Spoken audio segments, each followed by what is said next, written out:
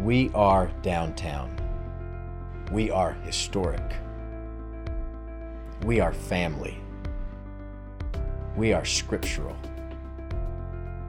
We are First Baptist Church. You'll see I have my two compadres with me today.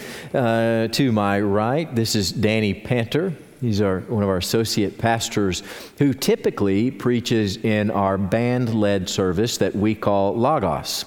And today was supposed to be my day to preach in Logos, and so we didn't get that opportunity, or I didn't get that opportunity today. And then to my left is Scott Lane. Scott is our executive pastor for ministry and really does just about everything around here. So we're grateful for Scott. But Scott was going to preach in our traditional service today while I was in our Logos service. And so Scott was well prepared for today. And so we're gonna reap the blessings of that preparation. But I want to remind you before we get to these and Danny and Scott share their thoughts, that we practice what we call here reverse. One text all week long for everything, for everybody. So you get the same text multiple times a week. And this week, our services, we're going to focus in on Daniel chapter 7.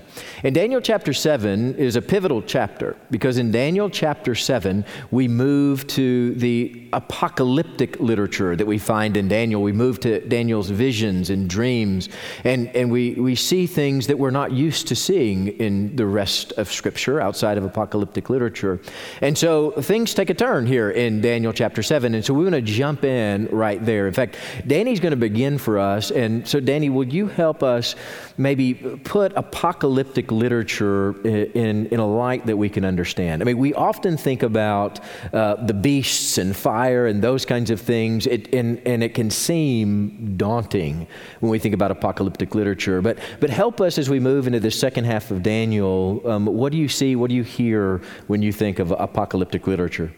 Absolutely. Daniel already hinted that he was going to be headed this direction back in Daniel chapter 2 when we first saw Nebuchadnezzar's vision. And so, yes, from chapter 7 almost to the end, except for chapter 9, there's a vision, one after the other, that we would classify as apocalyptic literature. And you're right. In that type of apocalyptic literature, we see a lot of that imagery of beasts and dragons and fire, and it's captivating and on purpose, right? And something to remember when we think about apocalyptic literature is those who are receiving this have seen it. So even Daniel chapter 7, Daniel saw. If you go to Revelation, John saw. And so they're simply trying to capture what God had revealed to them in a vision. So they're just trying to put to paper, I'm trying to describe what I saw.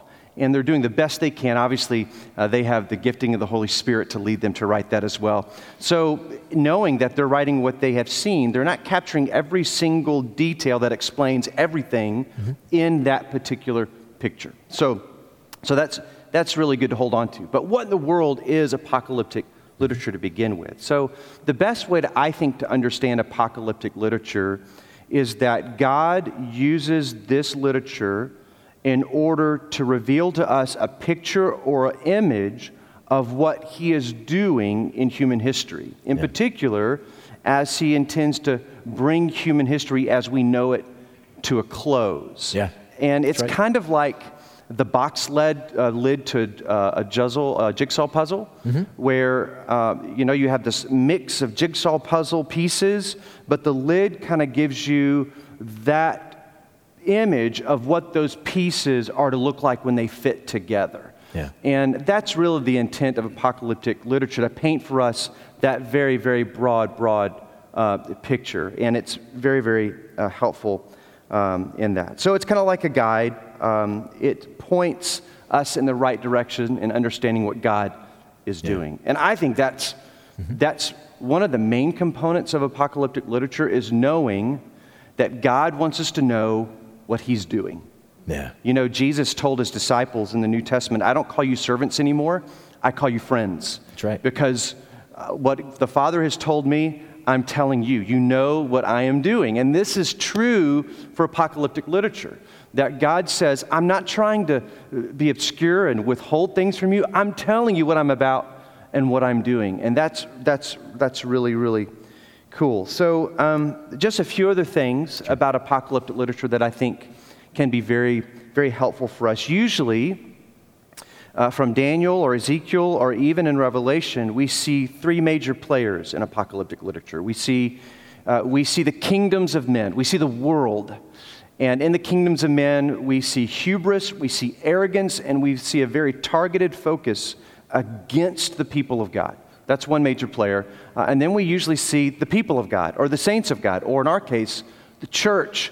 And the last player always is God, and how God responds to the world and its arrogance, and how God reminds his people that he is there and is not going to allow the enemy to be victorious over his people. And then obviously ushering in his own kingdom. Yeah. Amen. I've been reading through Ezekiel lately, and over God just says time and time again, this is so you know who I am. This is so you know my glory. This is so you know my name, and so that the church does better understand who God is. Yeah, I think it's so interesting. We get so caught up in the details of these visions, and we think it's so confusing. What is God doing? Who is this? And when is this going to happen? Where God is just saying, I'm not giving this to you so that you can be confused. Yeah. I want you to know who I am and what I'm doing, that you can know that you have not been forgotten. That I know what is being done. I know the wickedness of the world, and I will bring justice, and I will bring peace. I'm not trying to make things weird and confusing. I want to show you who I am and what I'm doing. Exactly. No, I think you're exactly right, Danny, that in all of that, and you get to any of these apocalyptic works, and especially the book of Revelation, God does say just that. Yeah. In the end, you will find peace and justice, or God will bring peace and justice. Absolutely. And that's a beautiful picture. Scott, so help us get into Daniel chapter 7. So if you had a sermon ready over Daniel chapter 7. Where do you find hope in this apocalyptic literature and in these images of Daniel chapter 7? Okay, well, the first line is it's the first year of Belshazzar's reign as king. And what's happening in the country of Babylonia is there's sweeping change. It's unsettled, it's disturbing, it's disruptive. It's personally for Daniel, all these things are happening. There's distance, there's social distance. The people that he worked with, the people that he had good rapport with, the people that he loved and could count on him were removed. He was removed. And so even professionally, he was out of a job. He was put back on the shelf and was kind of idle. And so one of the things that gives me great hope from this chapter is even in this midst of uncertainty and this disruption, and it's the first year. We don't know if it's weeks or months into his reign, but what we know is it's fresh. I mean, it's happening and it's in the moment. And so Daniel is in this moment. One of the great things is God is speaking. God is working in Daniel's life. And so in the midst of all these things that are uncertain, the certainty is, and that Daniel hangs on to, is that God is speaking to him. And God is working in his life to reveal himself, like Danny said, with this vision. But he's revealing himself and who he is and his plans for redeeming the people, the children of God, the church. He's beginning to communicate that in a way maybe that's never happened in Scripture. Yeah. And so that gives me great hope for today, even in circumstances like we find ourselves in this week or this last month. God is speaking. He continues to be who he is. He's not changing. Yeah. And so he has a word. And the other thing that I found great comfort in for me, and one of the things I'm learning in this season, is that Daniel had everything he needed to hear and be close to God. Even in all that frustration, even in all the pain, even being in the diaspora, even being separated from his home, he still had everything he needed. He did. He had a determination to be with God. He had a discipline. He had prayer. He had moments where his faith was interactive with God. He would pray, he would listen, he would search the scriptures. We know he probably had the prophets, he had the law, and so he would meditate on the scripture. And he had God's presence to help him. I love what Paul says to Timothy. If you'll think on these things, God will give you insight into them. And that's the same thing that's happened for generations and centuries, and that God continues to bless his scripture and cause it to reveal himself, his plans, not just about him, but for us, and for hope and for peace and for joy in the midst of this uncertainty in these times. And so, and that relates perfectly to today, right? I mean, Danny and I need that message today, don't we? I mean, how does that relate specifically to what we're going through right now? That God stands ready to speak. God stands ready to be near. God is ready to talk. He's ready for us to listen, and that we can have a vibrant faith in the midst of an uncertain time, in the midst of crises, in the midst of being unsettled. Yeah, amen. Absolutely. And I think that just to add to that, one of the God's desires for us is to live now in the present. I mean, he speaks to us so that we can't just kind of do nothing, but to live ready. In fact, Jesus says over and over again in Matthew 23 and 24, when he starts talking about the end, he says, just be ready. Are you ready? Live now in the present. Yeah, amen, amen. Yeah, thank you, fellas. If y'all would you turn with me to Daniel chapter 7? I want us to read together some of this. Daniel 7, and look down with me 9 through 14. So I'm going to read that for us. Daniel 7, verse 9. I kept looking until the thrones were set up, and the Ancient of Days took his seat. His vesture was like white snow, and the hair of his head like pure wool. His throne was ablaze with flames. Its wheels were a burning fire. A river of fire was flowing and coming out from before him. Thousands upon thousands were attending him, and myriads upon myriads were standing before him. The court sat, and the books were opened. Then I kept looking because of the sound of the boastful words which the horn was speaking. I kept looking until the beast was slain and the body was destroyed and given to the burning fire. As for the rest of the beasts, their dominion was taken away, but an extension of life was granted to them for an appointed period of time. I kept looking in the night visions, and behold, with the clouds of heaven, one like a son of man was coming. And he came up to the Ancient of Days and was presented before him. And to him was given dominion, glory, and a kingdom, that all peoples, nations, and men of every language might serve him. His dominion is an everlasting dominion which will not pass away, and his kingdom is one which will not be destroyed. May God bless the reading of his word. You know, I don't know what it's like to be lost at sea. It sounds terrible. I've been in a small boat offshore, and even in the slightest waves you bounce up and down. I can't imagine a scenario of being stuck in a lifeboat bobbing across the Pacific with no land in sight. It must be terrifying. If you were floating for days on end, I don't know how you would keep your sanity. We would all end up like Tom Hanks talking to a volleyball. You couldn't help it. It's the same red raft day after day. It's the same MREs for all of your meals. And with every wave, you have to wonder, is this the one that's going to tip you over and end it all? On the calmest of days, the raft would be unbearable. But when the wind picked up and the storms raged, I don't know how you'd make it. The rain and the waves would torture our fragile minds. Interestingly, this was a common motif in the ancient world. The open ocean was considered the realm of chaos. Many thought of the seas as a perfect metaphor for the chaos of life, as if the deepest waters held the darkest demons. It's a good analogy for life in the way many of us feel right now, stuck, weakened, waiting for the storm to blow over our life raft. And Daniel agrees, or even the heavenly vision agrees. It's as we read earlier in chapter 7, verse 2 and 3, as Daniel sees the vision, the winds of heaven were stirring up the great sea. 4 great beasts were coming up. That's what we see in verses 2 and 3. And so we picture life kind of like this, that we're all out there on our red life raft in the middle of the churning waves.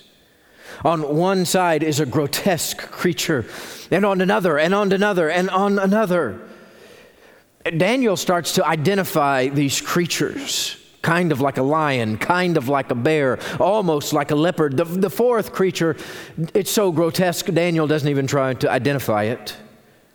It turns out all the beasts are various kings, each one grotesque in his own right, all of them corrupted in sin and power until they start to devour their own. It's like you're out there on your own life raft, fighting the rain, and a feeding frenzy begins underneath your little red raft. There is never any peace. There's historical detail in this passage too, you'll find as you study the kings and the beasts. But beyond all of that, what you need to hear this morning out of Daniel chapter 7 is that there's never any peace in that. You're never going to find any peace sitting in your little red raft floating adrift. You'll be bailing water your entire life, and that's all there is. You see, the world is full of evil and corruption, and it'll continue to beat you down until it's over. There's no peace in that little red raft. There's nothing on board that will help you save yourself. You are never going to be able to navigate out of this. You can't paddle fast enough with your weak little arms. This life is nothing but brutal and tragic, the way most of us live it. That's life.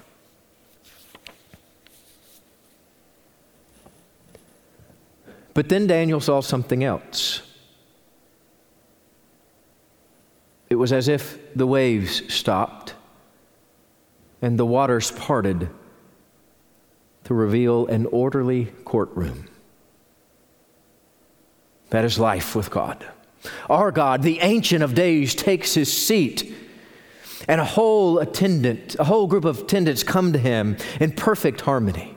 Everything is right. It's in its place. All of those corrupt and grotesque political leaders are punished and replaced by the Son of Man, Jesus Christ himself. That's what we read earlier in verses 13 and 14. I kept looking, and behold, the clouds of heaven, and one like a son of man was coming. He came up to the Ancient of Days, presented before him.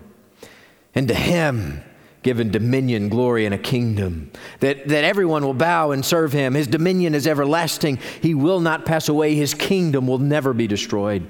You see, there is peace. And then there was peace when the Son of Man comes.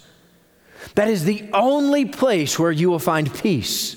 That is the only hope that we have in this life. There's no hope in the life raft. There's no hope in the chaos. There's no hope in the ocean. There's no hope within yourself. The only hope is found in the coming of the One, the Messiah, the Son of Man. And then there is peace. You see, you're not going to find that peace under the raft or on some deserted island. You're not going to find it within yourself.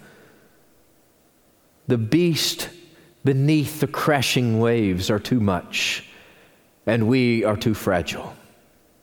The only way that you're going to find peace through this is to surrender your life unto Jesus Christ. Otherwise, you're always going to feel like you're stuck at sea. Even when we're out of the pandemic, you're still going to feel like you're stuck at sea without Jesus Christ. See, even on our good days, we are stuck without him. But with him and in him, you have a Savior.